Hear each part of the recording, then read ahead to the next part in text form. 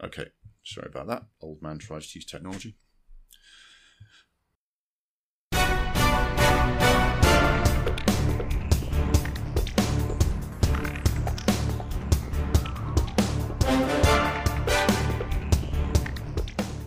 Hello and welcome to episode 27 of Double Reel, the podcast for the discerning film nerd. It's July 2022 and the process has begun to see if the UK can find a Prime Minister who's even more of a corrupt, incompetent, borderline, fascist piece of shit than the last one. We're here to help you get through it all with a generous helping of content for your waiting ears. My name's James Adamson and I'm a film nerd with a geeky love of film and obscure stories from the world of cinema and a lot of opinions. Joining me on the podcast is my co-host, also called James Adamson. Welcome, James. Thank you very much for the lovely introduction. Excited to get into this month's episode. We've got a good one for you, so let's go. We aim to provide an old-school film-goer's experience. This is the podcast equivalent of the monthly film magazines you used to buy in the newsagent, packed with a range of features from the world of film. Each episode is divided into 2 reels, with an intermission so you can refuel and refresh before you tackle the second half. If you want to comment on the podcast with your thoughts on cinema generally, you can reach us on Twitter on @DoubleReelFilm. There's also an Instagram account called Double Reel Podcast and a Double Reel Podcast Facebook page for you to follow if you're that way inclined. You can also follow us on letterboxd.com/doublereel, where we list all the films we've discussed on the podcast and much more besides. If you like the podcast, we'd also be very grateful if you could leave a review on Apple, Spotify, or whichever platform you use, as it really helps us get the word out to the rest of the world. Episode 27 has an overall theme of dreams, altered reality, and mind-bending filmmaking. Here's what's coming up this month.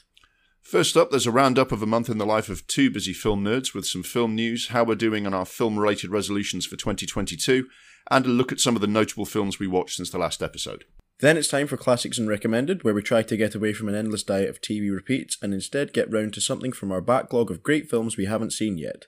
This month we're looking at Paprika, an award-winning Japanese sci-fi anime which inspired Christopher Nolan's Inception. Our Hidden Gem feature draws your attention to a lesser-known or underappreciated film that deserves a wider audience, which this month is David Cronenberg's eXistenZ. Then we turn to The One That Got Away and look at a tall tale of a potentially great film a top director tried and failed to bring to the big screen. For episode 27, it's Vincenzo Natali's failed attempt to adapt William Gibson's Neuromancer. We close the first reel of this episode with the remake Hate Watch, which this month discusses the 2010 remake of A Nightmare on Elm Street. After the intermission, the second reel of this episode will feature The Big Conversation, in which the Adamsons tackle a topic from the film world in more detail. In episode 27, we discuss films and filmmakers that play with reality and mess with our minds. But first, some messages from listeners, aka the podcast magazine letters page. Tony, friend of the pod, says 2 Days in the Valley should be in your Hidden Gem section. It's a wonderful film. I watched that in the cinema around the same time I saw City of Lost Children. Well, Tony, from your mouth to God's ear, I nominate 2 Days in the Valley to be our next Hidden Gem. On our big conversation, mind-bending films and filmmakers, Max says, Event Horizon doesn't have the same cachet as art house films, but it completely messes with your mind. Durham Red Stripe says the films that messed with my mind the most were Interstellar, The Bookshelf, Sunshine, The Ending, Kids, because it was a tough watch, and all of Tenet. I did, however, enjoy them all. Ray says the most mind-bending film of all time is Naked Lunch. Good choice, Ray. On our classic Paprika, Robert says it's a masterpiece. It's the perfect subject for Japanese anime. On this month's Cubic Entry 2001, Gary says, I admire this film more than I love it, although I tend to prefer his earlier stuff. Noah says this is an amazing film, and it says a lot about Kubrick that as great as it is, it's still not as good as his other films like Paths of Glory, Killing, and The Shining. On our One That Got Away, Neuromancer, Sarah says that film would have been mind-boggling if they'd actually made it. On our Hidden Gem eXistenZ, Nicholas says, I agree 110%. This is a hidden gem, one of my favourite Cronenbergs. However, Mark says it's okay, but I always think of this film as Videodrome Light. On our remake Hate Watch of A Nightmare on Elm Street, Paul says, I don't mind this remake. I never found the original Elm Street films scary. I saw them more as dark comedies, and I thought the new version was a more mature take on the story. Okay then.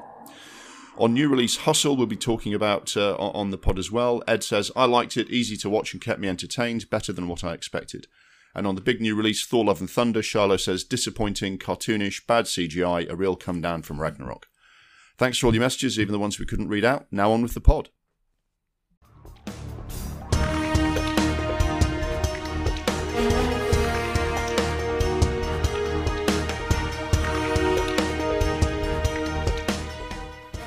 Now for our regular roundup of a month in the life of 2 busy film nerds. We look at any major film news that's breaking this month and how we've been getting on fitting in movie watching with our busy, exciting lives.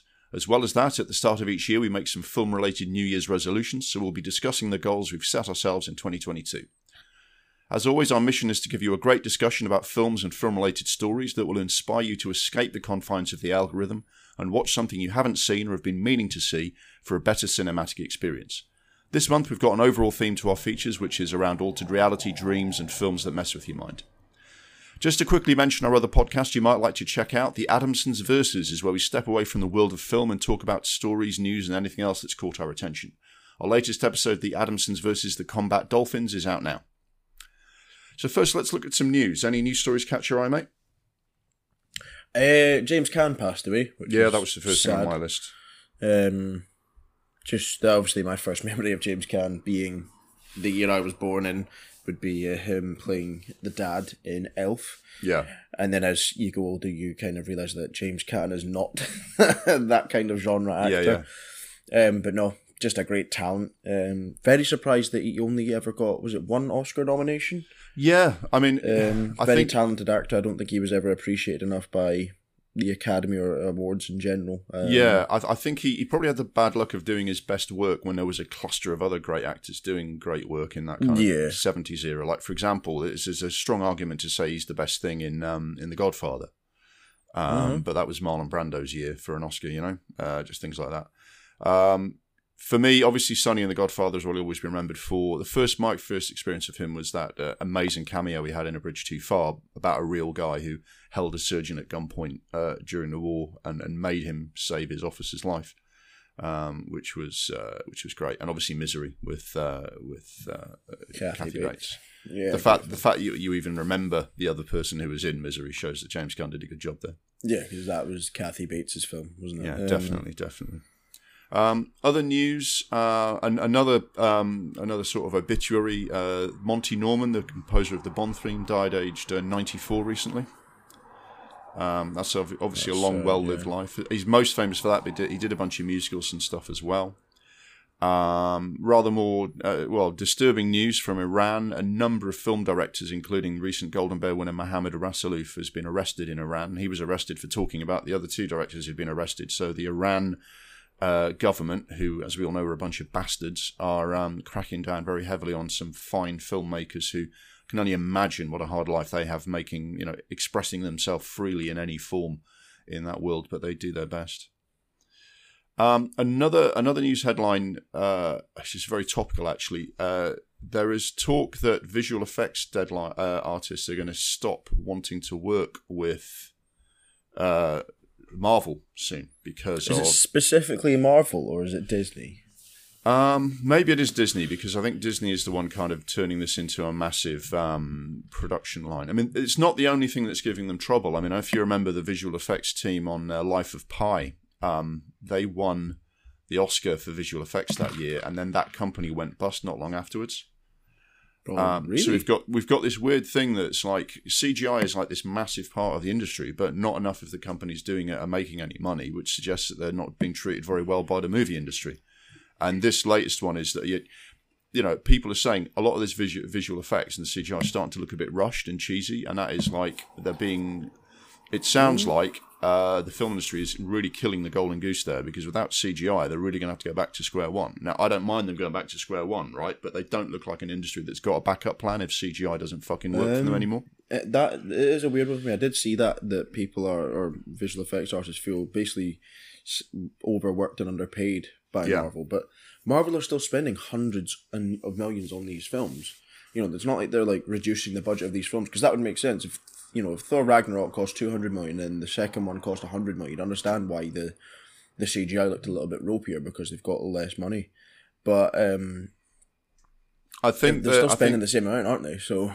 Well, they're spending the same amount on their films. I don't know if it's salaries of actors going higher, it's other things, it's other costs. But I mean, the visual effects industry is saying that for the amount of work that they're doing and the amount of stress that it's putting under their people, it's not fun for them to work that way, and they're not making there are CGI companies who work for the film industry going bust, which doesn't make any fucking sense to me, right? Yeah. So something's not right. The finances of the film industry are a bloody mystery, so God knows where it's all going. Any other news stories catch your eye? Not really a film thing, but You see, Netflix and Microsoft have teamed up. No, I wasn't aware of this. So the plan is that Netflix and Microsoft are going to team up to introduce a cheaper subscription that includes adverts. Okay. I don't know if that has any bearing on the type of productions that are going to come out of Netflix now, but I just thought it was interesting. Yeah, it's interesting. Kind of cost of living thing. Amazon Prime is doing something similar. Yeah, I mean, I know Amazon Prime have ads like for their things before, so you might see an advert for the new Jack Reacher, or no, is it Jack Ryan? I can't remember what Prime have, but it's only Amazon exclusives. Yeah, yeah. Well, what they also have, they have something called Freevee. It was previously called IMDb TV, but that was really confusing because the IMDb is a website where you find out about films and TV shows, not a website where you watch them. Do you know what I mean? But it's called Freevee, and it's like, Amazon has like, look, you can get your Shudder subscription through them, you can get this subscription through them. Freevee is another kind of app you can have essentially, and it's essentially part of or owned by Amazon, and it's like you can watch this free with adverts. You have some of the films that we've watched. I think Eve's Bayou was one where you could rent it for $4.99, or you could watch it free with adverts on this other app. So it's something they're looking at. It's just different ways, if people want to pay more or not. It's the freemium model, isn't it? If you want to pay more or not have adverts, do it. If not, here's some adverts. Yeah, it's good. I think it'll be useful for folk that are wanting to save just even a couple pounds here and there a month. Yeah. But I don't know if that means that Netflix and Microsoft are going to have like a budget for a combined production or something like that. But I thought that was interesting, sort of movie news. But other than that, not really. It's been a couple of deaths. The Thor Ragnarok's been getting quite a mixed reception, which is a shame. Yeah. I was very excited for that film. So I don't know if I'll bother to go to the cinema to see it. Yeah, well, we can come to it. I mean, I have watched it, so we can talk have about you? What I thought of it. Yeah. Oh, right, okay. A couple of other quick news stories. One for me and other kind of freaks who love David Cronenberg. His new film, Crimes of the Future, finally has a UK release date, 9th of September. So that was shown in Cannes and got shown in America in June. So I've been sitting there going, when am I going to get to see it? And the answer is 9th of September. And Harrison Ford turned 80 this month. Wow. Happy birthday, Indy. So I think that's all the news. After news, we tend to do new releases. Anything coming out after the date of publication of this episode of the podcast, so anything after 25th of July until sort of the 25th of August, sort of that coming month, things you might want to look out for or watch. Is anything upcoming that's caught your attention, mate? Not really. Is there anything that's caught your attention? I've not really. I think I watch TV differently to you, so I miss quite a lot of these adverts. A lot of them I get is through like Twitter and Facebook, and that can get lost in a lot of like the news feeds and that. Yeah, I mean, the things that catch my attention, like last month, because I was walking past the cinema. Well, we were both doing it. Because you were down. We walked past the cinema on the way to the shops, and we saw a poster for that George Miller film with Idris Elba. Oh yes. But that's not out yet. That's out soon, but not yet. And obviously, when I see trailers for things, when I do go to the cinema, that's usually when I see it. Other than that, it's when for this feature I go on IMDb and go, what are the release dates they say they've got coming up? Really, I mean, Nope, Jordan Peele's film Nope is coming out. That's probably the one that's got my attention the most. Okay. The latest trailer I saw of that shows you a little bit more about what it is. It looks like it might be. It looks like the people on the ground think it's an alien spaceship. But then there's lots of hints that, it's not what you think it is. So it's still a bit mysterious, but it showed you a little bit more of what it might be. There's something up there in the sky that's threatening people on the ground. And it could be, I don't know, it's some sort of, it looked like a spaceship. And I thought, okay, is this aliens? Is this UFOs? Is that what Jordan Peele's doing now? So we'll wait and see. Other than that, 27th of July, there's a Japanese anime coming out called The Deer King. DC League of Super Pets comes out on the 29th. This one intrigued me. On the same date, 29th of July, Fire of Love comes out. It's a documentary about two scientists who studied volcanoes. They were a couple who studied volcanoes, and they died together in an eruption of the volcano they were studying. So, okay. 3rd of August, Bullet Train comes out. That's been advertised quite a lot. Brad Pitt on a Japanese bullet train with a bunch of other assassins fighting each other. It looks a very high concept. I think that is going to depend on the reviews. There's a film called Where is Anne Frank, which is an animation imagining the life of the girl to whom Anne Frank dedicated her diary. Tra La La, which looks like a kind of quirky French musical. 19th of August, there's a sequel to Fisherman's Friends called Fisherman's Friends One and All. That sea shanty film, if you ever saw that, but I didn't see the first one, but there's a sequel to it now. All right. And Free Chol Soo Lee, which is a documentary about a Korean immigrant wrongly convicted of murder where he was wrongly convicted, but then lots of weird shit followed that whole thing. It's not just the usual story of wrongly convicted and then, then they tried to get him released. There's other weird stuff happens as well, which I don't want to spoil. Not a busy month for sort of big features. Probably the two biggest ones are Bullet Train and Nope, I would say. There's not that many, considering it's the summer, there's not that many bigger films coming out. But it doesn't feel like it's a bit of a lackluster blockbuster summer, doesn't it? Mm-hmm. Yeah. I mean, obviously, Thor: Love and Thunder has just come out, which I guess is the big film of the summer, isn't it? But it's been a bit of a fart, hasn't it? Yeah. So we'll see. I mean, it's done really well on its opening weekend, Thor: Love and Thunder, but that's it. So so those are the films coming out. If any of them, catch your eye, please go and see them and tell us what you thought. And then we get to the films that we actually did watch this month. So, shall I do Thor: Love and Thunder because I've seen it? Yeah, get out of the way. So I went to cinema to see this just the other night, actually. This is sort of about 10 days ahead of when this episode is going to go out, just to give us time to kind of do all the recording and all the editing and everything that happens. So, yeah, I went to see it. I mean, it's... the film starts with Chris Hemsworth back as Thor. He's hanging out with the Guardians of the Galaxy. And then he gets dragged into events that revolve around New Asgard. So Valkyrie's in there. And as I think it's been heavily advertised, Natalie Portman as Jane Foster is in there as Mighty Thor. And in various circumstances, I don't want to spoil, she ends up becoming a parallel version of Thor. And they all team up to fight a new threat played by Christian Bale, the God Butcher. He has, all Marvel... villains have a motivation. He has a motivation. Similarly corny, I think, and badly done, I think, to Scarlet Witch's motivation in Doctor Strange Multiverse of Madness. It's like, it's that again, is it? But he wants to kill all the gods. Thor, as a god, doesn't want that to happen. So off they go and do it. What you want, right, is you want them to do as good a job of this as they did with Thor Ragnarok, to say it's really humorous but still kicks ass. There's a nice balance between like the emotional stakes, the action, and Taika Waititi's kind of quirky sense of humor. I mean, the rock guy Korg is back. It just doesn't hang together. It's really cartoonish looking.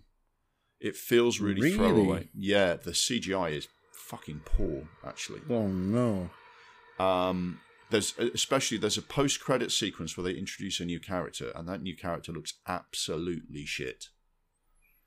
That's a fucking shame, man. It really is. And there's little things like, what can I talk about without spoiling the plot? So Korg acts as like a kind of narrator to previous events and current events. Like he does like quite, an epilogue at the end, which is meant to kind of tie the whole thing together.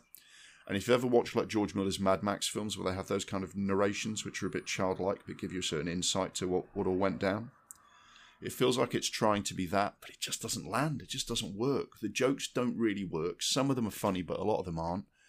The Guardians of the Galaxy involvement in the film is pretty meh. I don't know what they're doing with Thor. He's kind of... It seems like the joke is, he's actually gives really cheesy and dumb speeches. Is that it? What's going on? And it might have been that they had a lot cut out of the running time because the whole thing feels so rushed. But because that kind of emotional bit, and there should be things that, like the stuff going on between Chris Hemsworth and Natalie Portman, which should give you a lot more emotional stakes, and Christian Bale's character, there should be a really big emotional impact to this film. But I really wasn't feeling it, man. And there are things that are annoying in superhero films where you go, okay, that person's the enemy, whereas if they sat down and had a cup of tea for 5 minutes, they wouldn't be the enemy. Do you know what I mean?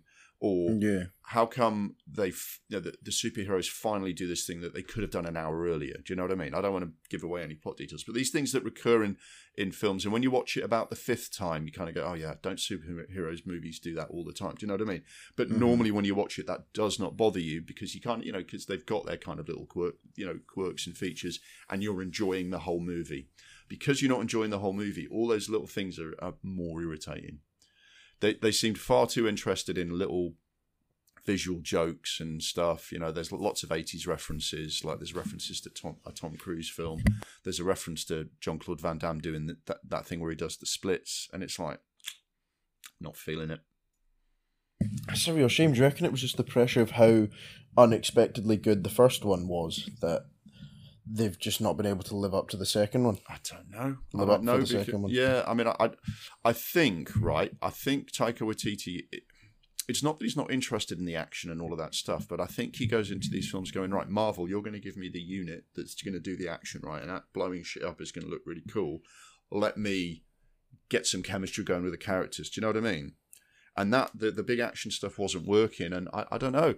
I mean, maybe it just didn't work this time. Apparently, there was a lot of improvisation. I don't know. It just the bit that Taika Waititi would normally be very good at, it doesn't work very well either. I just think the whole thing's the CGI had been misfire. bad and the action had been a bit kind of underwhelming, but all the jokes had landed and all the characters were solid. Then it would be a Taika Waititi Marvel film. Yeah, and because that's kind of what happened with Thor Ragnarok. I mean, I thought the CGI in Thor Ragnarok looked good. Yeah, the action wasn't exactly blew you away, but the film was that funny that you didn't care. Yeah, I mean, when I watched Ragnarok, I thought, look, we all expect that thing to blow up, and we all expect that sort of thing to be extremely colourful and dramatic and all that sort of thing. And sometimes you get spoiled, don't you? Yes, of course, it looks like a planet blowing up. Do you know what I mean? The CGI people are brilliant. They can look like anything. Make me care about the story. And Taika Waititi made you care about the story, right? This time, just didn't care. And it's got a really terrible cameo for Russell Crowe. You can add another shit accent to Russell Crowe's repertoire. This time he's doing fucking Davros from Harry Enfield. Why? Because he's playing Zeus and Zeus is Greek, so he's doing a comedy Greek accent. It's like he's watched Statlet's Flats and said, I'll have a crack at a funny Greek accent. Except all the people doing that in Statlet's Flats are Greek themselves and are a little bit more entitled to do it and a little bit better at doing it. Do you know what I mean? They're doing their dad or their uncle, and he's just doing a shit. Honestly, that did not land at all. Russell Crowe as Zeus. You could all of this film, you can see what they're trying to do. It doesn't land. It's very disappointing. That's a real fucking shame. It's a real. I mean, we said in the last one, this was going to be right. This was going to be maybe when they were going to pick things up a bit, because Black Widow was good for about an hour and a half and then ended with a bit meh. Shang-Chi was good, but didn't stand out. Eternals was a bit weak. Doctor Strange 2, I think, was a letdown.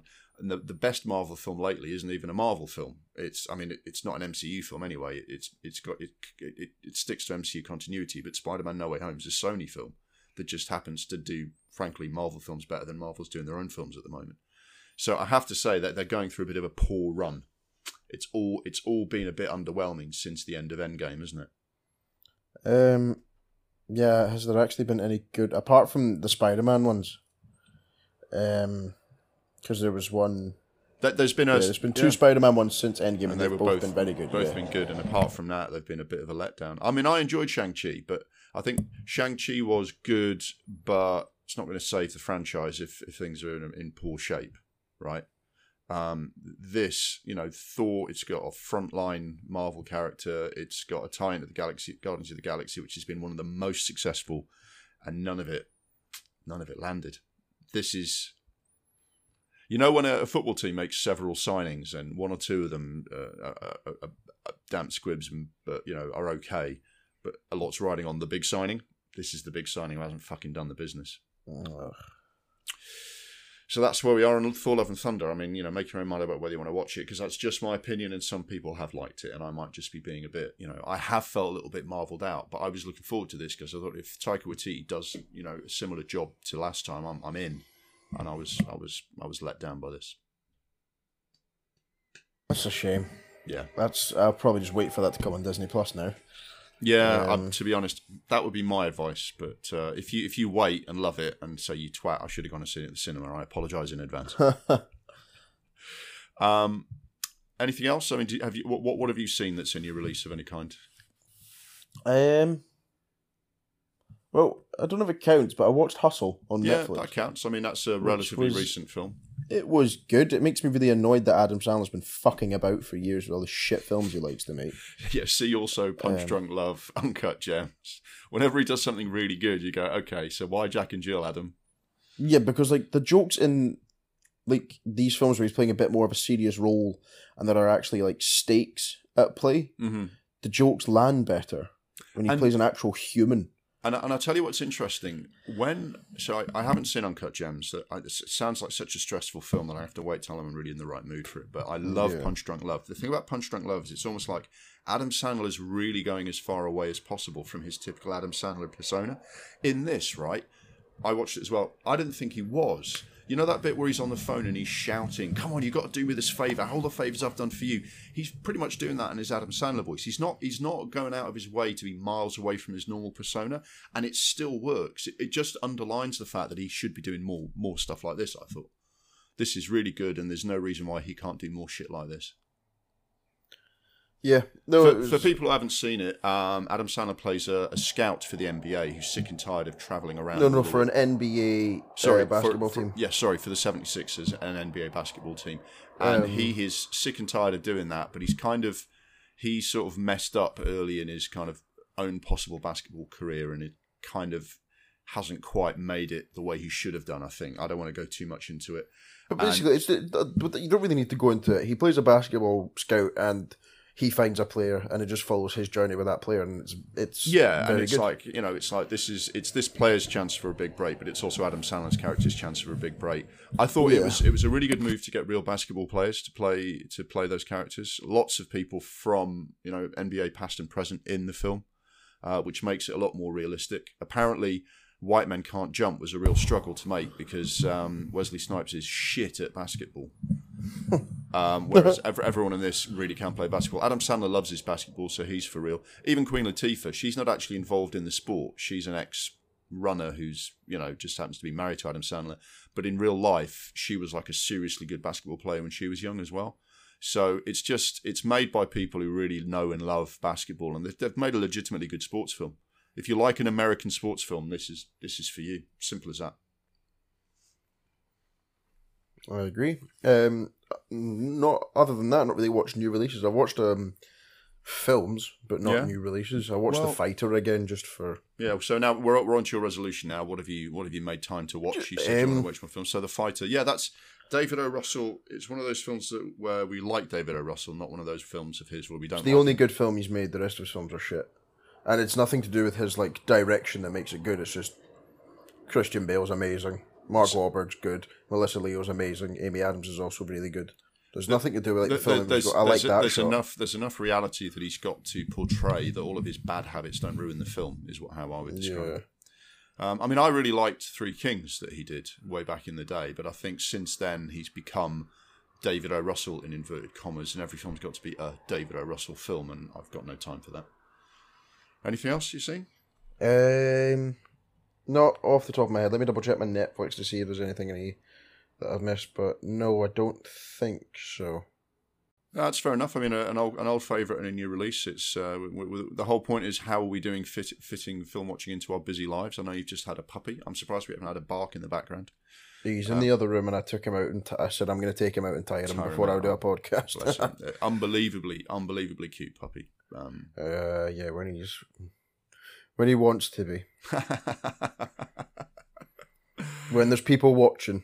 Yeah. Yeah. I swear to God, he's essentially your little brother's spirit animal, isn't he? Okay, so that's your resolution fulfilled, I think, for the month. My resolution is to continue with the year-long project 2022 A Kubrick Odyssey. Each month I watch one of his films because I kind of squeezed his two early, shorter ones into January. I'm actually going to manage to do his entire filmography in 1 year. We're into the seventh film of his career, start of the second half of this project and I think it's the second half, in a game of two halves of Kubrick's own career. 2001 A Space Odyssey from 1968. This is where he takes, complete control of his films. It's where he gained his reputation as a visionary filmmaker who essentially took over every single detail of his films, started doing films that were quite transformative. No one's done anything like this before. No one's used equipment like this. He had to invent half of what he did. He, would invent new film techniques, tell stories in entirely new different ways. And 2001 is the first time he really, really properly does that. And it's one of the films that, he's best known for, I'd say. I mean, if you would go look at a Kubrick obituary, I bet you there's a photograph of this probably at the top of the article. Yeah.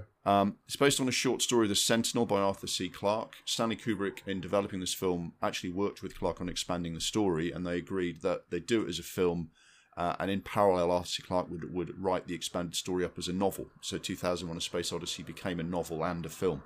But the film came out after the film, and they diverged a little bit in what to do in the story. No, the story's roughly the same, but Arthur C. Clarke explains a lot more about what's happening than Kubrick. I think one of the key points of 2001: A Space Odyssey is that Kubrick purposely doesn't explain everything that's going on, because he wants you to have a more intense experience. We're not going to just explain all this to you. You're just going to have to watch it and feel it. It's definitely what he wanted to do.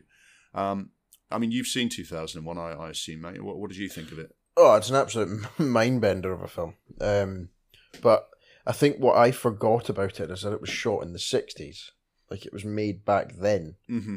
Which is what I think, if the only thing more mind-bending than that plot is the fact that they managed to do that film back in the 60s. Yeah. I mean, he's definitely one of those people who's pretty much had to invent what he was using to make the movie. Like George Lucas with Star Wars, where he invented a whole new set of special effects to make his movie.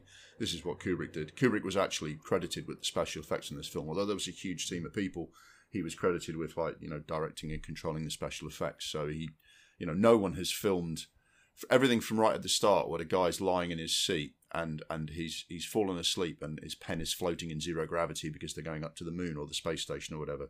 It's just like you say, you watch it and then but if you think about fucking hell, 1968, man. Yeah. It's yeah.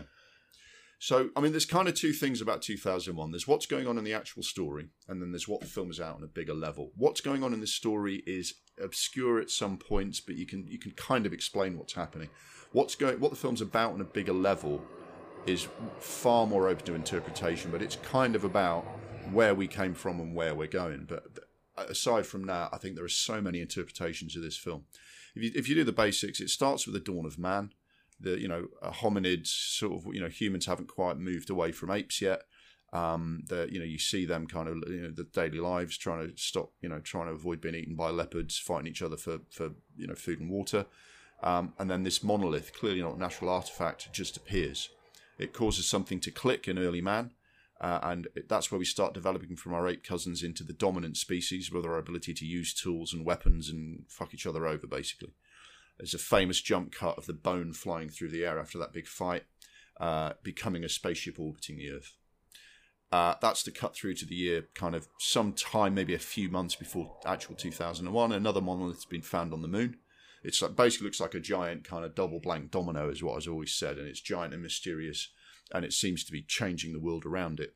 The humans reach it on the moon, they try and analyse it, and what it does is it shakes them all up and sends some sort of transmission out to, and they trace the transmission to Jupiter.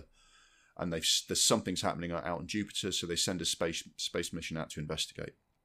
It's a crew of 2 pilots, an artificial intelligence computer called HAL controlling the ship, 3 scientists in suspended animation who'll be woken up when they get to Jupiter to study what's going on. And out they go.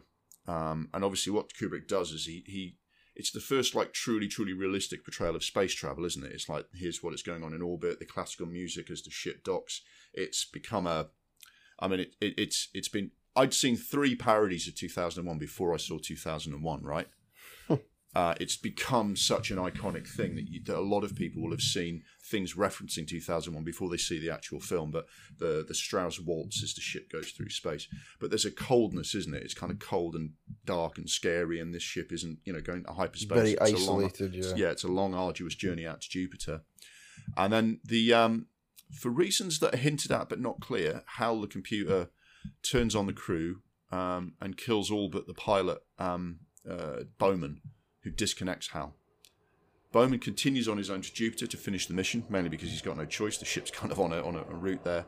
He sees there's another monolith orbiting there. He's propelled into the stars from there through some sort of stargate into what appears to be a different dimensional realm.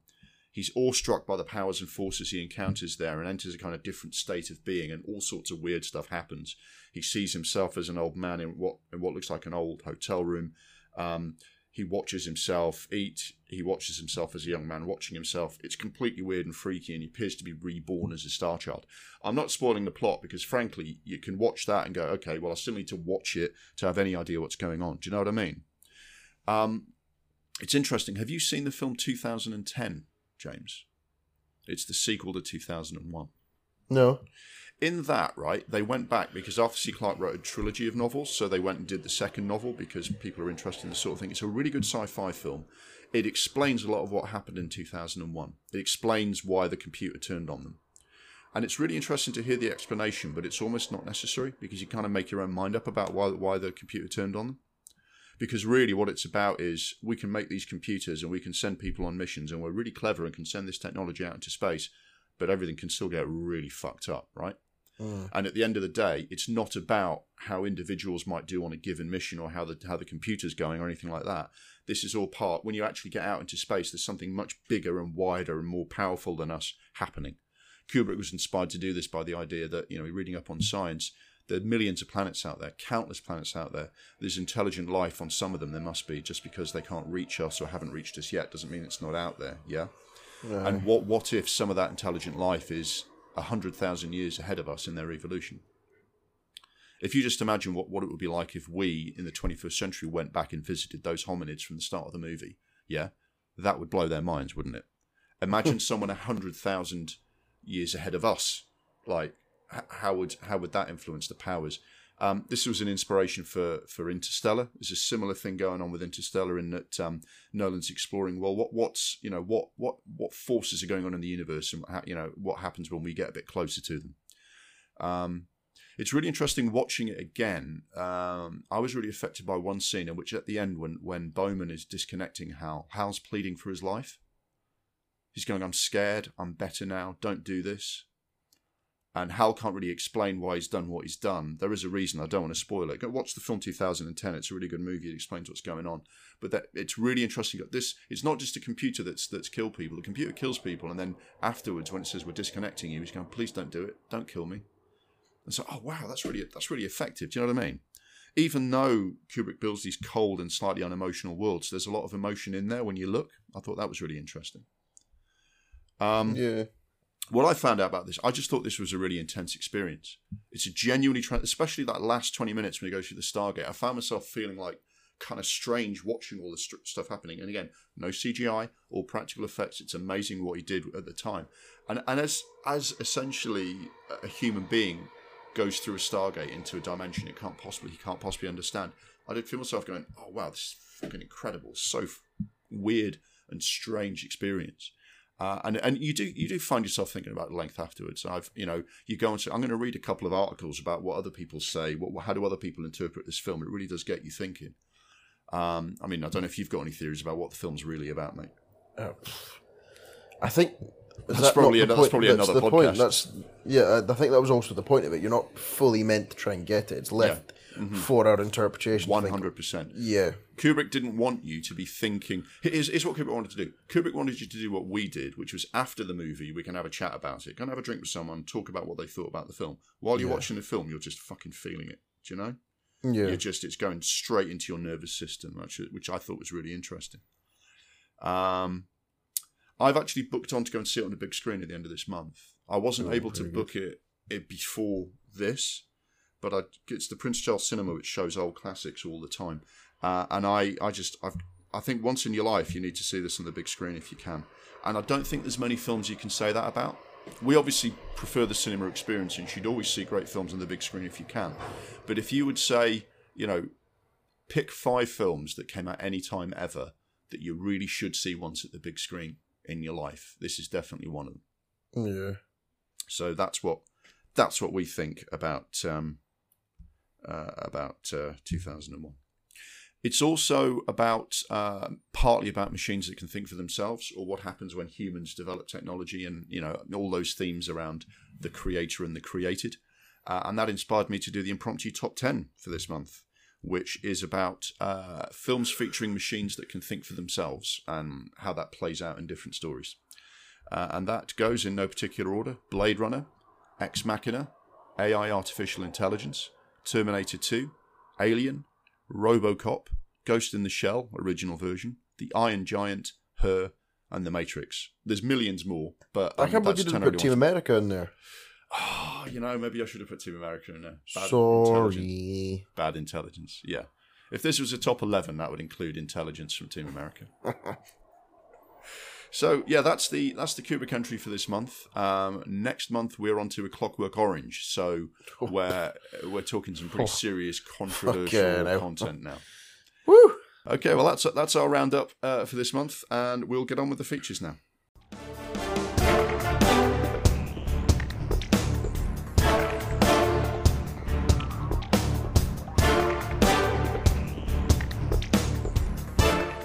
Now for the Classics and Recommended feature, where we try and watch something from our backlog of great films instead of the endless movie repeats rotating on TV. Our watch list includes films one or both of us hasn't seen before, and recommendations from you, the audience.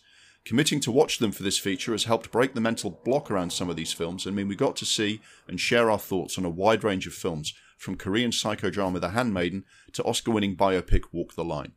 We have a growing list of other films to do for this feature, as we keep adding films we haven't seen yet, and from the steady stream of audience recommendations. You can go to letterboxd.com/doublereel and click watch list for all the films on our list, and you can make recommendations there or on all the usual places on our socials. This month we kick off our theme of dreams and altered reality with an award-winning Japanese anime about terrorists attacking people in their dreams, which provided some inspiration to Christopher Nolan's masterpiece Inception. The classic and recommended feature for episode 27 is Satoshi Kon's Paprika.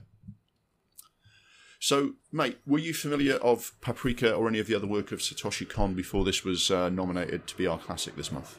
No, the only thing I knew is that one of the animators on this also did Spirited Away. Yes, yeah, that tracks as well from a visual sort of look. You can see that lineage, can't you? Yeah. I was aware of Paprika because, when you sort of click on articles, where does Nolan get his ideas from? Because everyone gets his ideas from somewhere. This was one of several places he got his ideas. I think to be fair, I don't think we're going to suggest in here that Nolan nicked all the ideas from Paprika to make Inception. This is what we believe is one of many sources that Nolan drew on for Inception, which I think is legitimate. Everyone does that. Everyone's got influences. Everyone who makes music has listened to other songs before and all that kind of thing.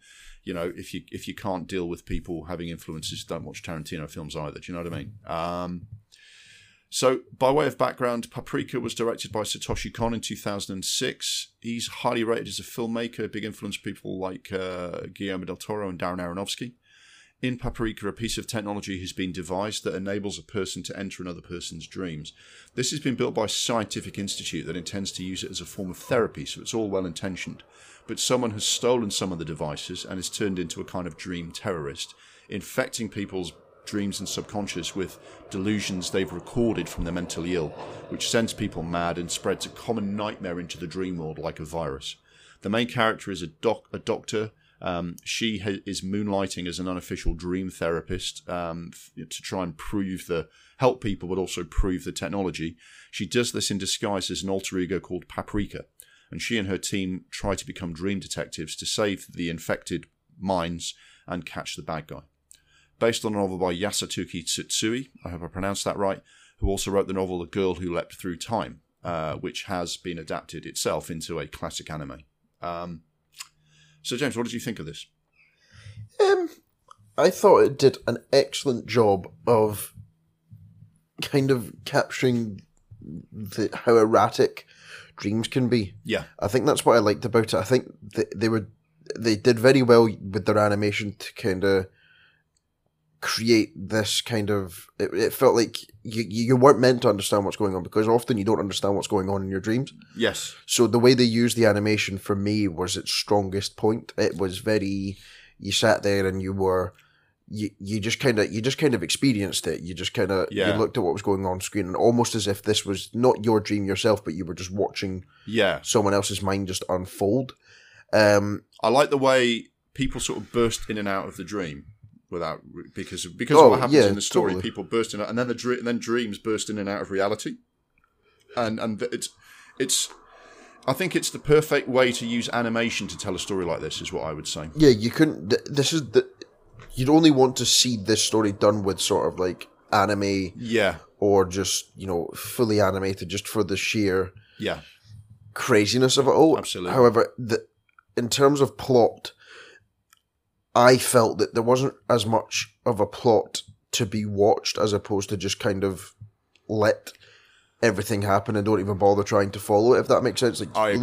Look at what we can do with a screen. Like, it felt to me like a pretty typical kind of Japanese anime storyline where it goes from here to here to here. And what was interesting about the film is what they did in and around that fairly standard storyline. Do you know what I mean? Yeah, visually it's absolutely fantastic. Stunning. It's an absolute mind bender. But I think it's hard to mark a film down for something like having a difficult plot to follow when the source or the topic is dreams, because you can't follow your own dreams, so you shouldn't be able to really follow a film about dreams. Yes, I know exactly what you mean. It is, the thing is, I think the effort has gone into making it really, those dreams really feel like dreams, and how disorienting it would be if you suddenly found yourself dreaming and didn't, hang on, why am I dreaming? I thought I was awake. Do you know what I mean? Or am I awake or am I dreaming? And then your dreams are invaded by something else. I think the whole point of this film is to kind of conjure up what that feels like and looks like. And I think they focused their effort on the right thing, if you see what I mean. If that bit hadn't worked, we wouldn't be going, but didn't they have a really clever kind of intricate storyline? Do you know what I mean? It's like, if the storyline is a bit kind of whatever, the fact that they delivered this kind of incredible world, I think there's this delusion that can just explodes, and this is kind of strange twisted parade. And when that just kind of explodes into the screen, it's always like, wow, it kind of really hits you every time it happens. I really like that. What did you think of sort of similarities that people have claimed with Christopher Nolan's Inception? I think, for me, the only obvious similarity is a device that allows you to enter other people's dreams. Yeah. I mean, there's very different intentions with the film. This is almost like a detective story. Do you know what I mean? If you take the plot, it's a detective story, whereas Nolan's doing a heist movie. Do you know what I mean? So I genuinely think they've gone in with different intentions from the start. Yeah, the way the device is used has more similarities for me to Minority Report. The way it's not really dreams, but it's visions, and they use those visions as detectives to try and, recover Paprika. That's what they've called the device, Paprika, haven't they? And I think that's a good point. The fact is, right, it's not just Inception and Paprika that sit in this space about and use dreams and altered reality. I mean, Dreamscape, a movie from the 80s that you've probably never heard of, has similar stuff. Spellbound. Alfred Hitchcock did a movie where dreams are interpreted visual on screen, and he got Salvador Dali in to kind of do some strange, weird sets to reflect it. Wim Wenders did a film called Until the End of the World that used, involved technology to, read and record dreams. Nightmare on Elm Street, obviously, which we're going to discuss later. Akira Kurosawa's dreams. The fact that dreams are a thing in movies means anyone can do this, and it's really all about how people do, what individual spin people put on this kind of general idea. I think the suggestions of a similarity stem from actually quite a small number of things. The sequences in a hotel corridor, which have some superficial similarities, but I think the hotel corridor is used very, very, very differently. But it is quite striking that there's a hotel corridor that in Inception turns into a kind of a centrifuge, and in this it kind of turns into a kind of a wobbly kind of quicksand under the carpet. But I think there's that shot down the hotel corridor, which is similarity. There's a use of lifts, which again, a million films have used lifts as a visual motif, so I don't know how much you can do that. There's also a scene in Inception where Ariadne touches a mirror image and it falls apart, revealing a world behind it, and there's a very similar shot in Paprika. Those could just be coincidences, or this could just be, you know what, everyone's influenced by everyone, man, and a few little details don't account for Yeah, this is totally two different people had a similar interest, I think, is all you can say. Also, Paprika has its characters flying around and melting into each other's dreams, which is a very different thing. Do you know what I mean? There's a lot of people taking flight, and there's a lot of kind of tentacles and Japanese shit. As you say, I thought the visuals reminded me of Spirited Away. I mean, I like it. I like it when films, you can see like a common lineage in films. You know what I mean? I actually enjoy when two different and very creative filmmakers have done a similar storyline in a different way. I think that's great. I love it when people do that. So I enjoyed comparing the films, but I didn't conclude that anyone had stolen from anyone. No. How quickly did you work out that Paprika and Professor Chiba were the same person? Oh, not till the end. Even then I still wasn't too sure about it. What I did was I went, who the fuck's this? Because the first sequence is Paprika with the red hair, and then it's like, hold on, what's happened here? She's in a car and she's got black hair. And to be honest, I cheated and I checked the first sentence and a half of Wikipedia and went, oh, right. So it's very disorienting. It does take quite a while to catch up. And also when the other professor starts just talking absolute gobbledygook and then jumps out the window, I'm going, what the fuck was that? And you sort of, oh, I see. The dreams are affecting people while they're awake. Do you know what I mean? Once you get your head around that, it's very effective. The battle across dreams is pretty spectacular. I like there's some nice little touches. There's a character in this film. He's like a middle-aged sort of police detective, and he's chasing a killer, and his dreams are being explored by Paprika as a form of therapy, and all of his dreams are film themed, even though he says he's not really interested in films. And that little story, it's like a subplot that unpicks and go, oh, that's what's going on there. But there's a bit where in his dreams he's got the Kurosawa hat and sunglasses on, talking about films. I thought that was a really lovely little touch, a little tribute to Akira Kurosawa. Oh no, yeah. There's a strange and sort of sad little footnote to this, that Satoshi Kon, the director of Paprika, he died of cancer just a month after Inception was released. I have no idea if he ever saw it. Oh. I kind of hope he did. And sort of would feel the same way the Rolling Stones felt when fucking Aerosmith came out. Do you know what I mean? It's like, oh wow, I've got a legacy. I'm not alone. There's other people who have the same kind of interest in dreams as me, put it that way. But yeah, he died not long after making this film, so this is kind of his masterpiece and almost final statement to the world. Yeah, that's quite sad, but I do hope he got to see Inception. I think he would have liked it. Yeah.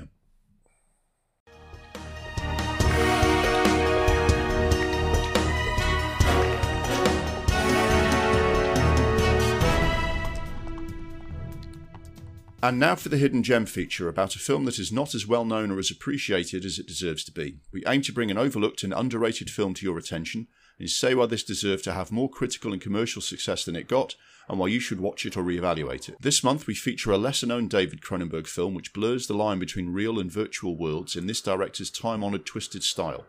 The Hidden Gem for episode 27 is eXistenZ.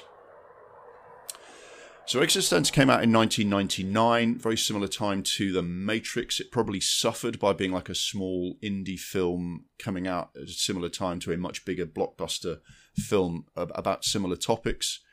It basically features a group of video game fans have been invited to a preview trial of a new game, which is not just a new immersive experience, but also uses new organic virtual reality equipment. You know, you plug in and you feel like you're in the game. You're not just looking at a screen. The famous designer of the game is there for the trial, but so are extremists who hate virtual reality as a perversion of human life, and they sabotage the trial and attack the gamer. She goes on the run to try and stay alive with a young employee of the game company whose job on the night was to protect her. What follows is a strange experience that blurs the line between real life and virtual reality, where no one can trust each other and no one knows if the violent mayhem going on around them is real. Had you heard of the film before, mate, before we did this?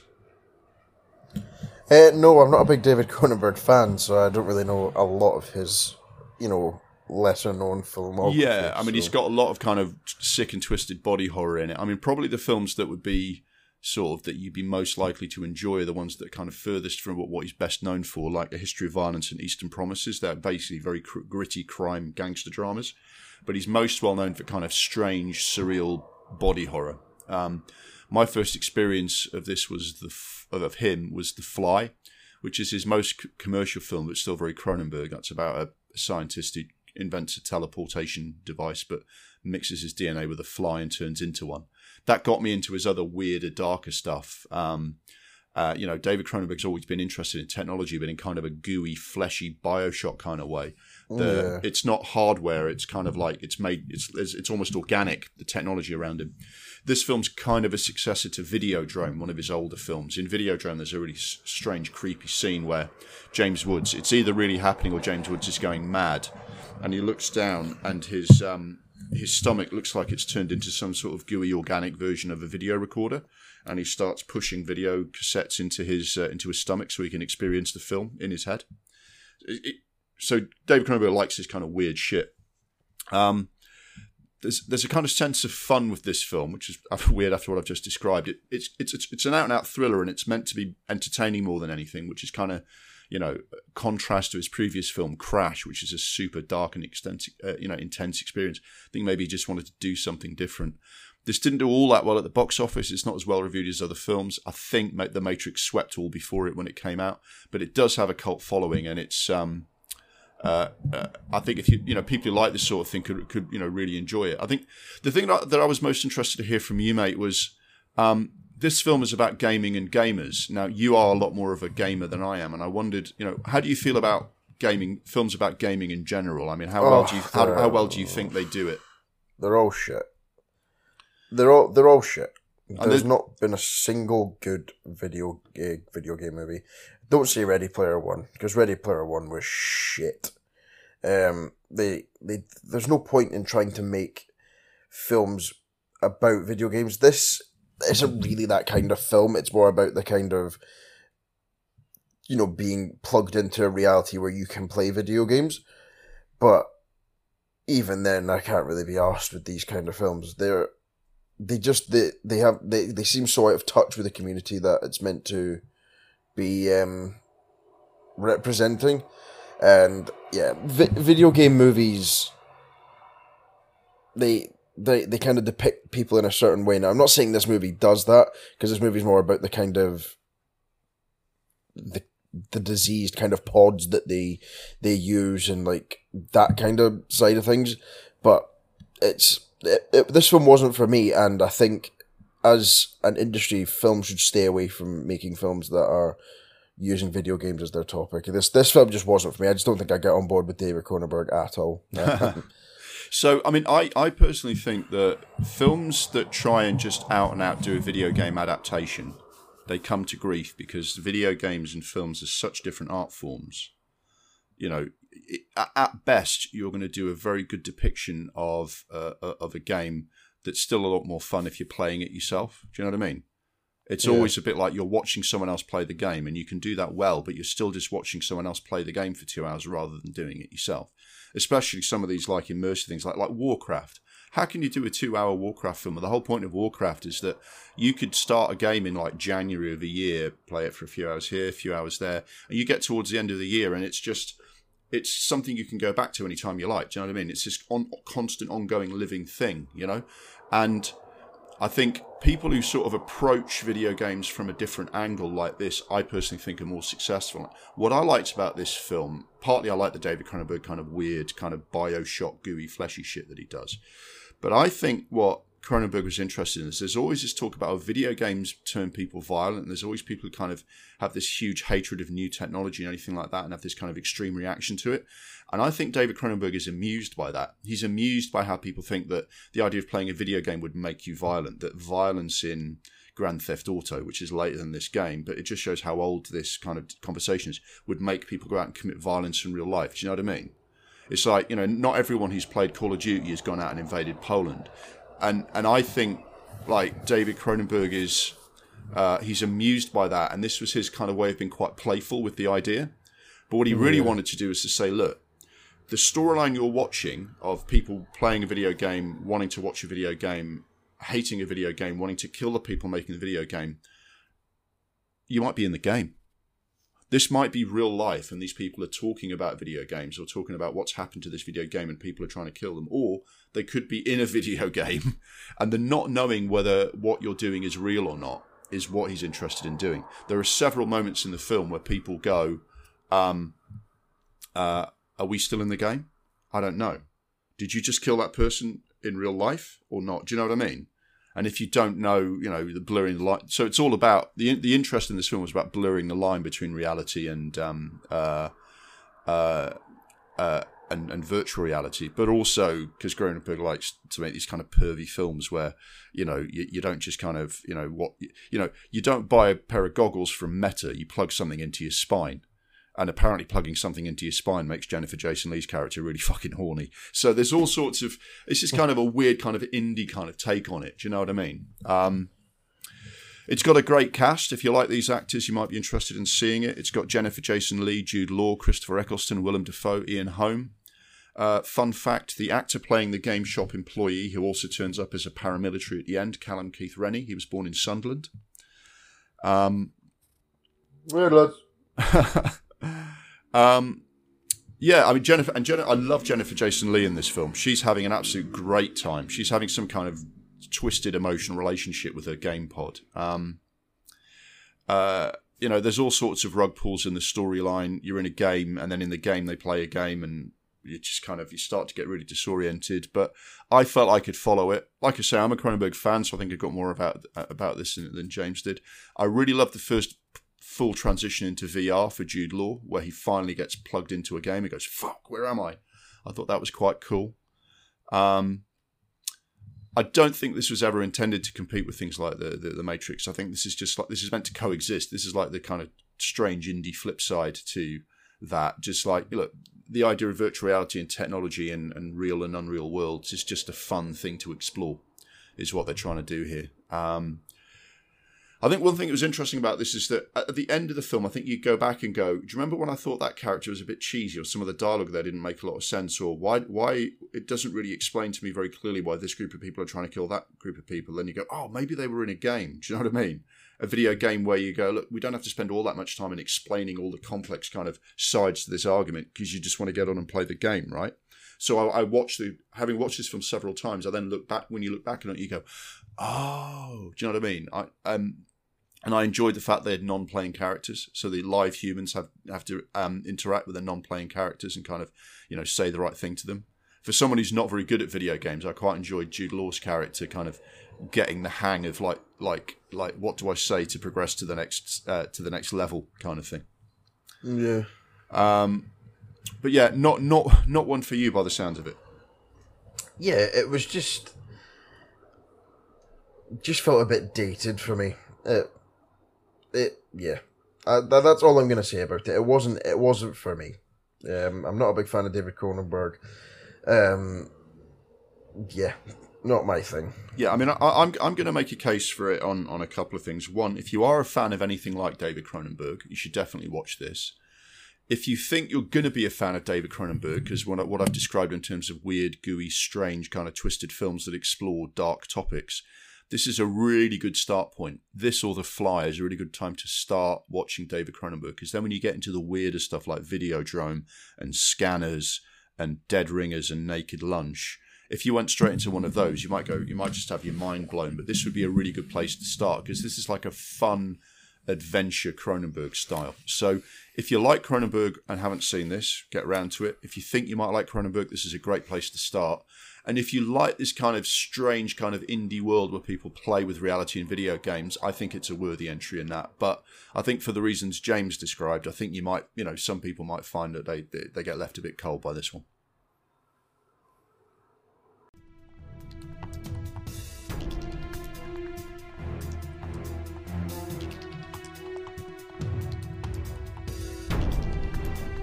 And now for the one that got away, where we dig deeper into cinematic history for stories of potentially great films that top directors tried and failed to bring to the big screen. We'll look at what happened, why it didn't work out, and what it might have been like if they'd been able to realise their vision. This month we continue our theme on mind-bending films that play with reality, in which a director of striking and unsettling sci-fi films attempted to bring one of the all-time great cyberpunk novels to the screen. Our one that got away for episode 27 is Vincenzo Natali's Neuromancer project. So, James, this may well be completely out of your orbit. I don't know if Neuromancer is something that you'd ever even heard of, or even William Gibson was someone that you were a fan of or anything. Nope. Another kind of like fresh thing to just kind of take at a first glance. So, people who haven't heard of William Gibson or Neuromancer but like sci-fi films, I think would be interested to see where he fits in, because he's an absolute pioneer of this kind of stuff. William Gibson is a novelist who has really kind of become a great, almost prophet of the future and a terrific writer. But Neuromancer in particular has influenced everything from Ghost in the Shell. It came out after Blade Runner, but anyone's tried to futuristic films like that. The Matrix is definitely influenced by it. I think it has similar kind of touch points to Inception. If you ever watched that Netflix show Altered Carbon, any of these kind of Minority Report is probably another one. Any of these kind of slightly dystopian visions of like a scary urban future with like an Asian tinge to them. They've read William Gibson's Neuromancer, because that's where a lot of this really sort of came from. What about Vincenzo Natali? You aware of him? No, actually, no. I don't know if I've seen any of his stuff and not realised, but no, I didn't know the guy. Well, let me tell you about Vincenzo Natali. He started out with a really low budget but interesting sci-fi film called Cube back in the 90s, which was almost like a sci-fi precursor to Saw. It's not a horror movie, it's a sci-fi movie, but it's a group of people who wake up, have no idea how they got where they've got to, and they're in a room it's full of booby traps. And those booby traps are going to kill them if they don't get out of the room. They use their ingenuity and get out of the first room, and they get into another room, which is basically identical size and shape to the previous room, but has different booby traps in it. And these people who don't know each other and don't know how they got there have to find some way to get through all of this, and it's this really striking, unsettling, like what the fuck is going on here kind of film.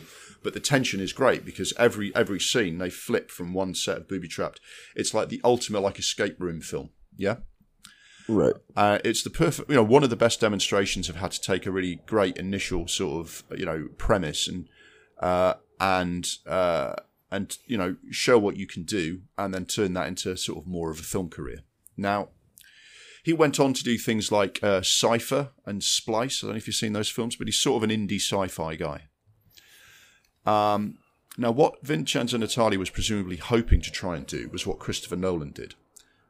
Make a splash with Memento, this kind of smaller, more independent, kind of mind-blowing, kind of strange, crazy film, and use that as the opportunity to make bigger, more ambitious films, right? Not everyone can do it like Christopher Nolan did, right?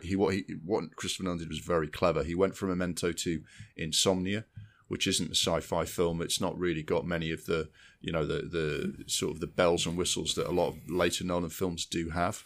But it showed the studio they could be trusted with bigger films. It's got lots of interesting stuff in it, characterizations that he likes. And from there, that got him to the Dark Knight trilogy, Inception, Interstellar. Vincenzo Natali didn't ever quite get the big break that would have given him any kind of a comparable career. I don't think he'd ever have been as big as Nolan, but he could have been a lot bigger if he'd managed to make Neuromancer. This was his opportunity to make a bigger, more ambitious, really sort of make a splash with a sci-fi film that would really have kind of, broke new ground, and take him to a new level as a filmmaker. So Neuromancer would have been, the thing that did it. Neuromancer is one of the pioneers of cyberpunk science fiction. In fact, it came out in 1984. Gibson almost stopped writing it when he saw Blade Runner, because he went, shit, someone else has got the same ideas than me. But he persevered, created his own story, which is a totally different thing. A classic of sci-fi was born. There's basically two sci-fi novels that fans of sci-fi fiction would be super excited if there was ever an adaptation. One is Snow Crash by Neil Stephenson, which is a similar sort of cyberpunk type novel, and the other one is Neuromancer by William Gibson. This book was a massive fucking event. I've lost count of how many times I've read this book. I absolutely love it. It follows the experience of Case, who is an out-of-work hacker in the future. And in the future, hackers exist in a kind of cyberspace where you plug in with a headset and you're in the computer. Do you know what I mean? Right. like Tron in the computer, right? Okay. He has been disabled. He fell out with people. He stole from the wrong people, and they injected him with a neurotoxin which kind of wrecked his brain. And if your brain doesn't work, you can't go into cyberspace, right? So he's out of work, living on the edge in this desperate kind of East Asian city somewhere. He's contacted by a mysterious new employer called Armitage, who, along with Molly, a mercenary cyborg, and a thief illusionist named Peter Riviera, Case participates in a series of data thefts for his new employer. They cure his neurological problem. He becomes a hacker again, but in return, he's got to be a thief for this shadowy, mysterious person. They then have to go into Freeside, an enormous space habitat where all the rich and powerful live, and break into Wintermute, which is a powerful artificial intelligence created by a powerful family which controls the world and contains lots of valuable data. And a huge cyberspace battle ensues between Case and Wintermute, the artificial intelligence. It's like a heist action thriller that takes place in cyberspace. And in 1984, this guy predicted essentially what would happen, in the 21st century when you put on a set of virtual reality goggles. He predicted it back then. He obviously predicted it in a much more extreme way where it gets plugged into the back of your head and you really feel like you're living it. But he invented cyberpunk. He's got these brilliant sort of visual depictions of the world of the future, that kind of where, Asian and Western influence kind of merge into one, these sort of dystopian like future cities where everyone lives, where it's kind of raining and shitty and polluted. And, he's a brilliant prophet of the future.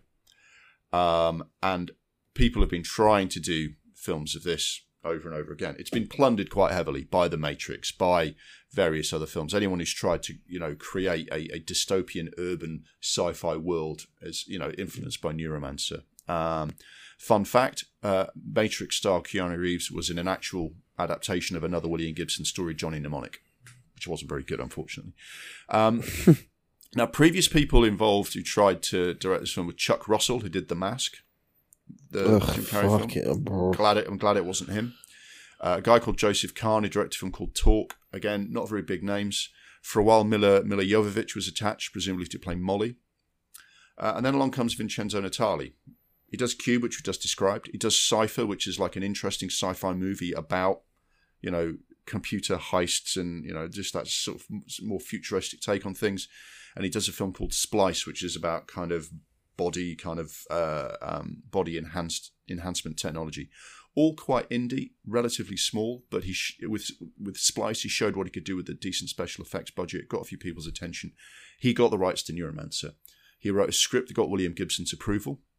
He got offers made to Liam Neeson and Mark Wahlberg, so we had some names to be in there. Presumably Wahlberg would play Case, the main character. Maybe Neeson would play Armitage or the voice of Wintermute, or maybe the face of Wintermute, depending on how they animate it. Now, by this time, virtual reality and AI is already a thing with The Matrix, but Natali wanted to take this back to the moody sort of cyberpunk aspect of something like Blade Runner. He wanted to build the world, The Matrix doesn't actually build an urban futuristic world. In the future, everyone's living in caves underground, right? And the cyber world that they live in looks like the present day. So this would be a completely different visual experience. He worked on it for about 3 or 4 years. I think it was about trying to get funding. It was about trying to get, apparently Gibson totally approved of Natali's script, but then you've got to get a studio interested. You've got to get executives behind you, get the money to make everything. It struggles until about 2015, at which point a new film company comes in and says, right, we'll give you the money to make the film. But then Natali left. Vincenzo Natali left the project. So it's never explained why. It's either creative differences or I suspect he wasn't a big enough name for the people putting up the money. It's a bit of a catch-22 for a guy like Vincenzo Natali. You're a promising young director. You've made a bit of a splash, right? But if you spend too much time on this movie, you're not making the film that's going to make your name and then make you big enough to make a film like this. So he probably never quite got into a position where he would be the person who could make this movie. You either need a big director or a really big star to get a decent budget for this. Yeah. How do you feel? Do you feel like there's room for another cyberpunk-like story? Did you watch Altered Carbon, for example? No, I didn't. I feel like the cyberpunk universe is a universe that's been portrayed really badly, or it's not been done very well, whether it's in any medium. There's the famous Cyberpunk 2077 game, which was fucking terrible.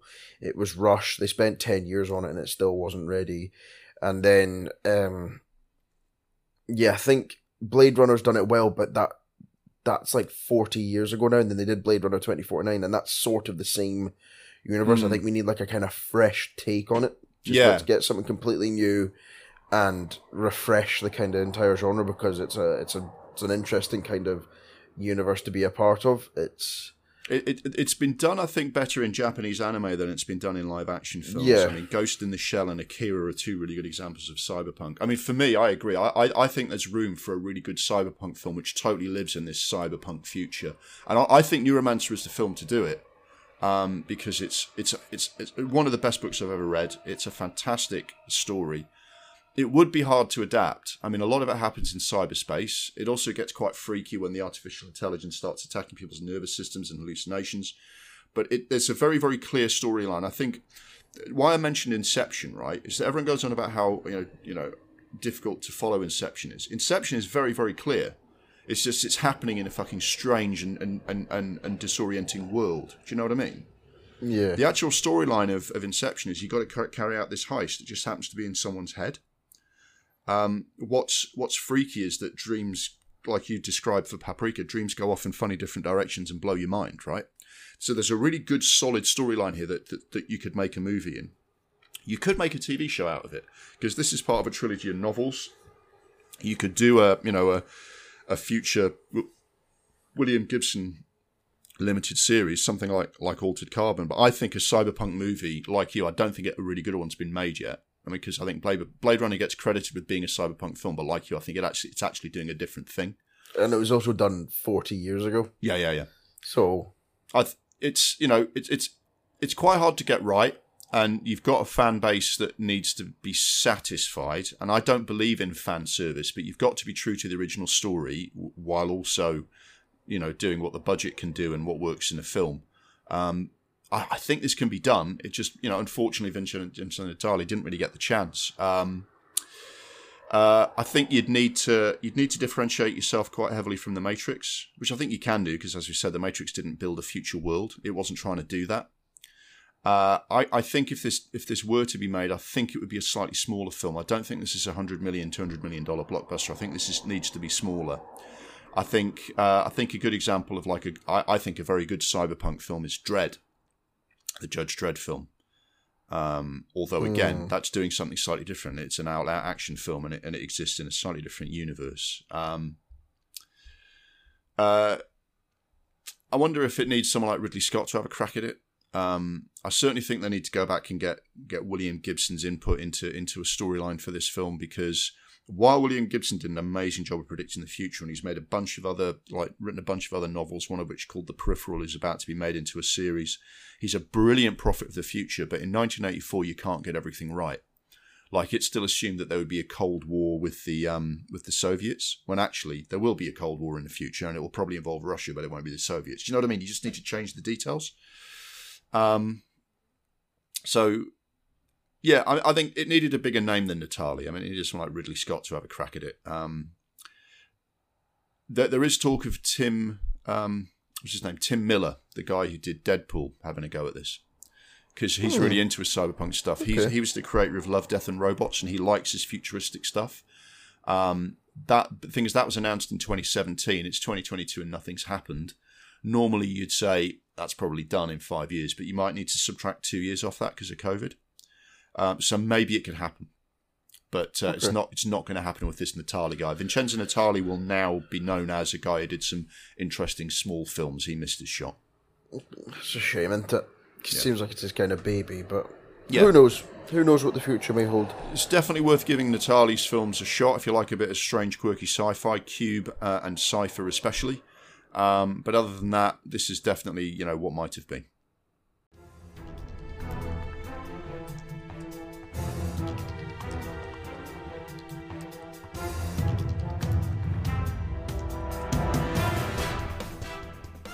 We closed the first reel of the episode with the remake Hate Watch. This is where we shine a light on the lack of originality in the Hollywood boardroom and their obsession with remaking, rebooting, reimagining, or just plain recycling older films. Quite often this is our chance to let off steam and rant at a terrible and unworthy remake which sullies the reputation of an old classic. But every now and again the new film holds up under our ruthless examination and emerges from the Hate Watch with some credit.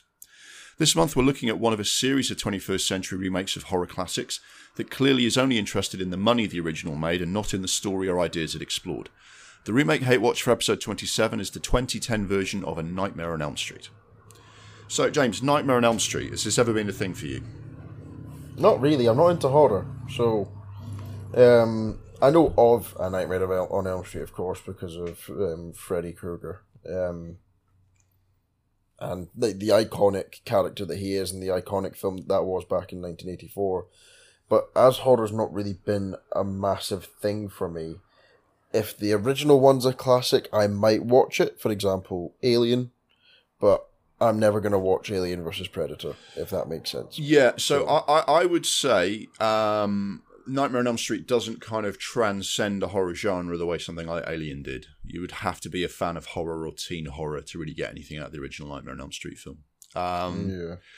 So I think, you see, Stranger Things Season 4 has probably done the version of this storyline that you would watch. I mean, I know you've seen Stranger Things Season 4, and the main kind of monster or villain or baddie in that, and the way he invades people's subconscious or invades something like their dreams, I think is influenced by Nightmare on Elm Street and has done it in a fresh and interesting way without actually being Nightmare on Elm Street. And I think that's the version you would watch. I know you've seen that. I don't think you would get that much out of the original.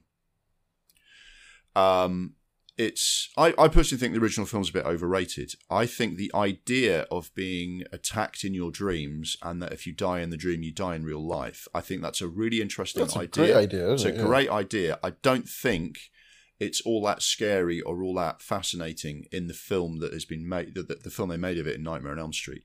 It worked because it was made with a kind of gusto. Wes Craven makes his films really kind of, chug along really effectively.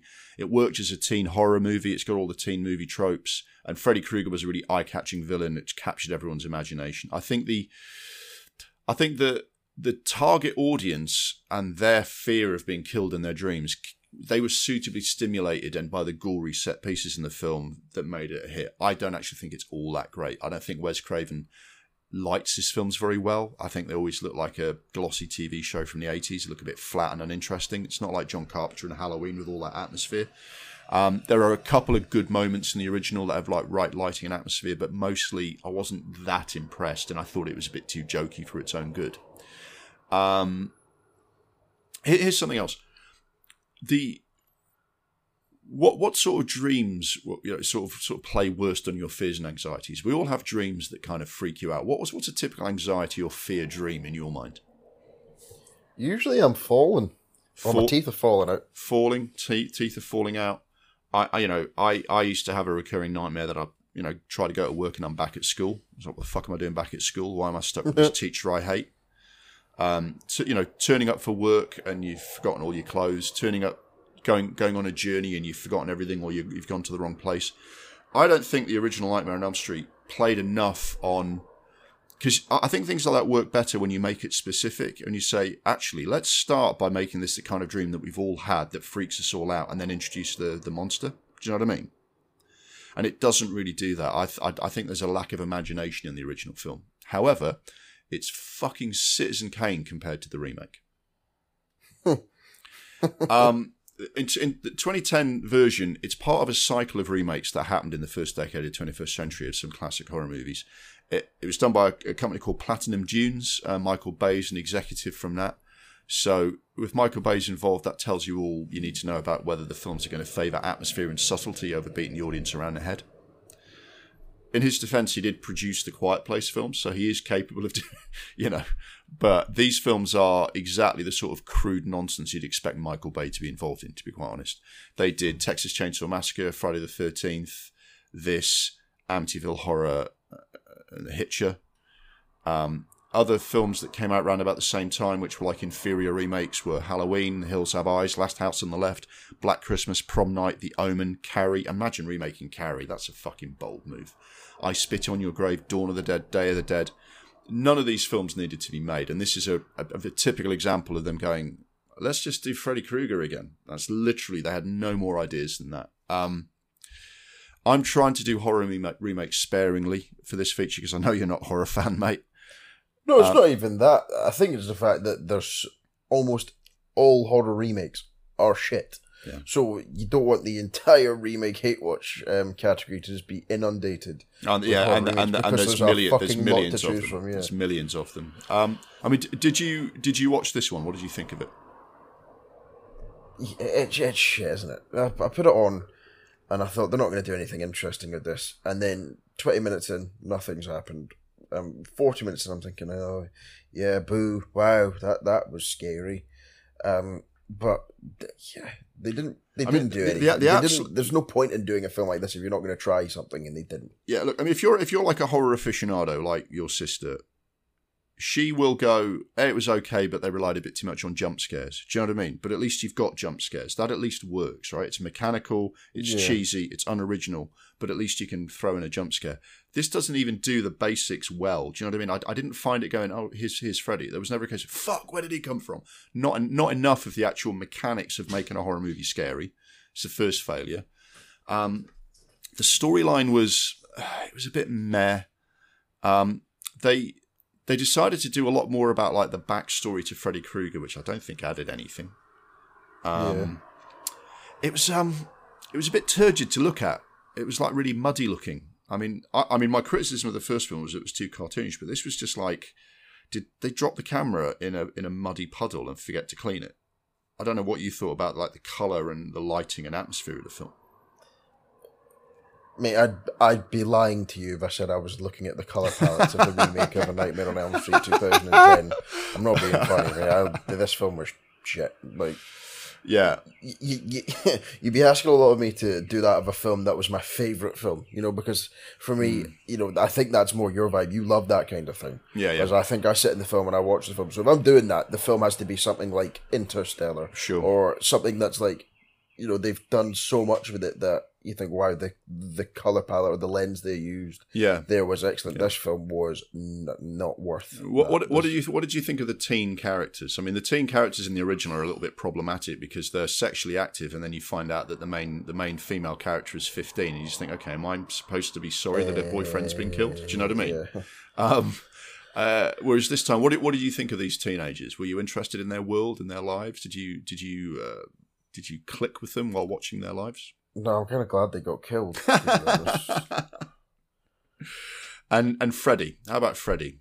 I really like Jackie Earle Haley. I'm not going to lie. I do. I thought he was the best thing in Watchmen by a distance. I think if you're going to remake a film like this and you cast Jackie Earle Haley as Freddy Krueger, then you've not made a complete disaster of it, but he doesn't.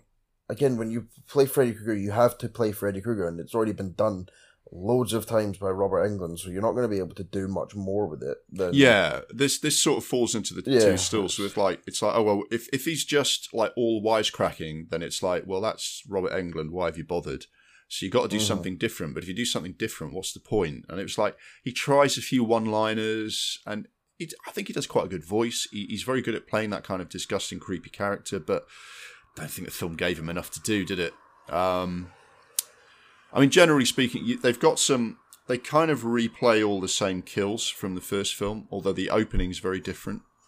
At which point you say, well, why bother? It's like, It was just, I mean, he's not the cartoon character of the original films, but he's not really anything else either. They haven't really managed to pull anything off really. Sorry, the dog's in. Hello, Obi. I can hear the clicking of dog feet on laminate flooring. Hello, you coming to say hello? Is this all confusing? What are all these cables for? Hello, Obi. Grandad saying hi. Grandad. Finally have a granddad. Hang on, Obi, what do you think about... Hang on, we'll get this. Obi, what do you think about the remake of Nightmare on Elm Street?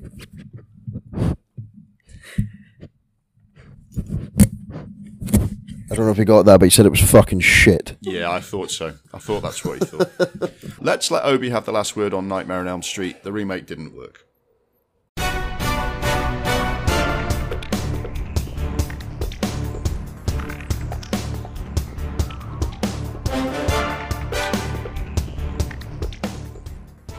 We're going to take an intermission now. Sorry for interrupting the flow. The second reel of the podcast is available to download now, and we hope you will join us again for the exciting conclusion of this month's episode. When you do, we'll be taking on The Big Conversation, which this month looks at mind-bending films and filmmakers that play with realities and dreams. That's all for the first reel of this month's episode of Double Reel. This podcast is edited on Audacity and hosted on Anchor FM, and we are grateful for their continued support. The music was Mistake the Getaway by Kevin MacLeod. We'll give you a full set of credits at the end of reel 2 of the episode, including info on the films and topics we discussed. Look forward to joining you for the second reel soon. See you on the other side.